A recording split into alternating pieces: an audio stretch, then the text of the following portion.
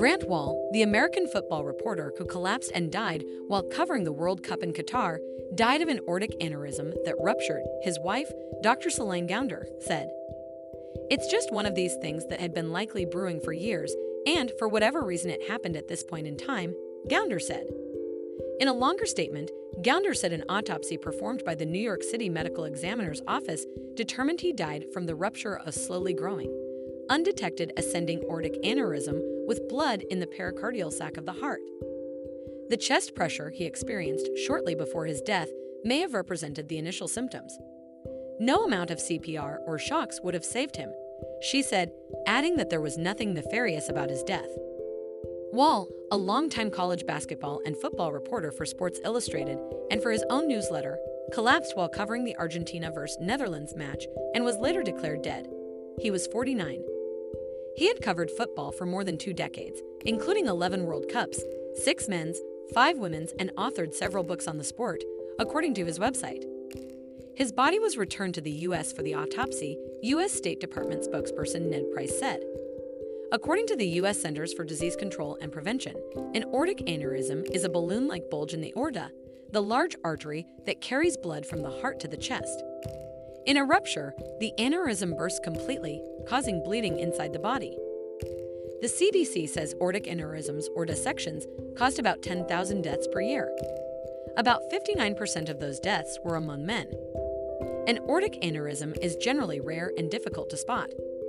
It's very hard to screen for this sort of problem.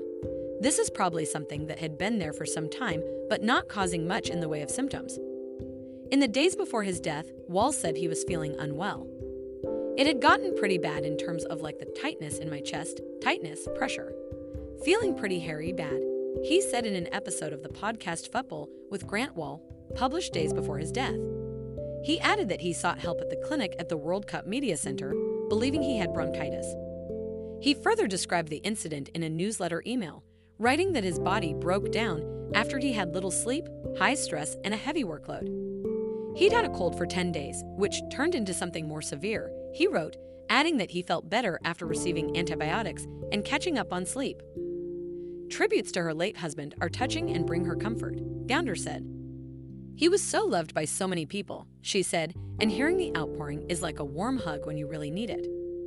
She learned something was wrong when she began seeing messages from a friend who said Wahl had collapsed and medical personnel attempted CPR for 20 minutes.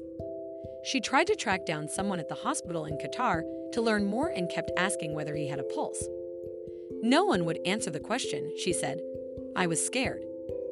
She also said she went to see her late husband's body. I just really needed to see, she said. Honestly, this has been so surreal. Even now, having seen the body, it's really hard to believe this is real. But I just needed that, she said. Though she was not much of a sports fan, she said for Wahl, football was more than just a sport. It was this thing that connected people around the world. There's so much about the culture, the politics of sport, of football. To him, it was a way of really understanding people and where they were coming from, she said. I want people to remember him as this kind, generous person who was really dedicated to social justice. She recalled how her husband promoted the women's game and recent statements he made about lesbian, gay, bisexual, and transgender rights. That was Grant, she said. Remember to follow Golia and hit the love heart or share it with a loved one.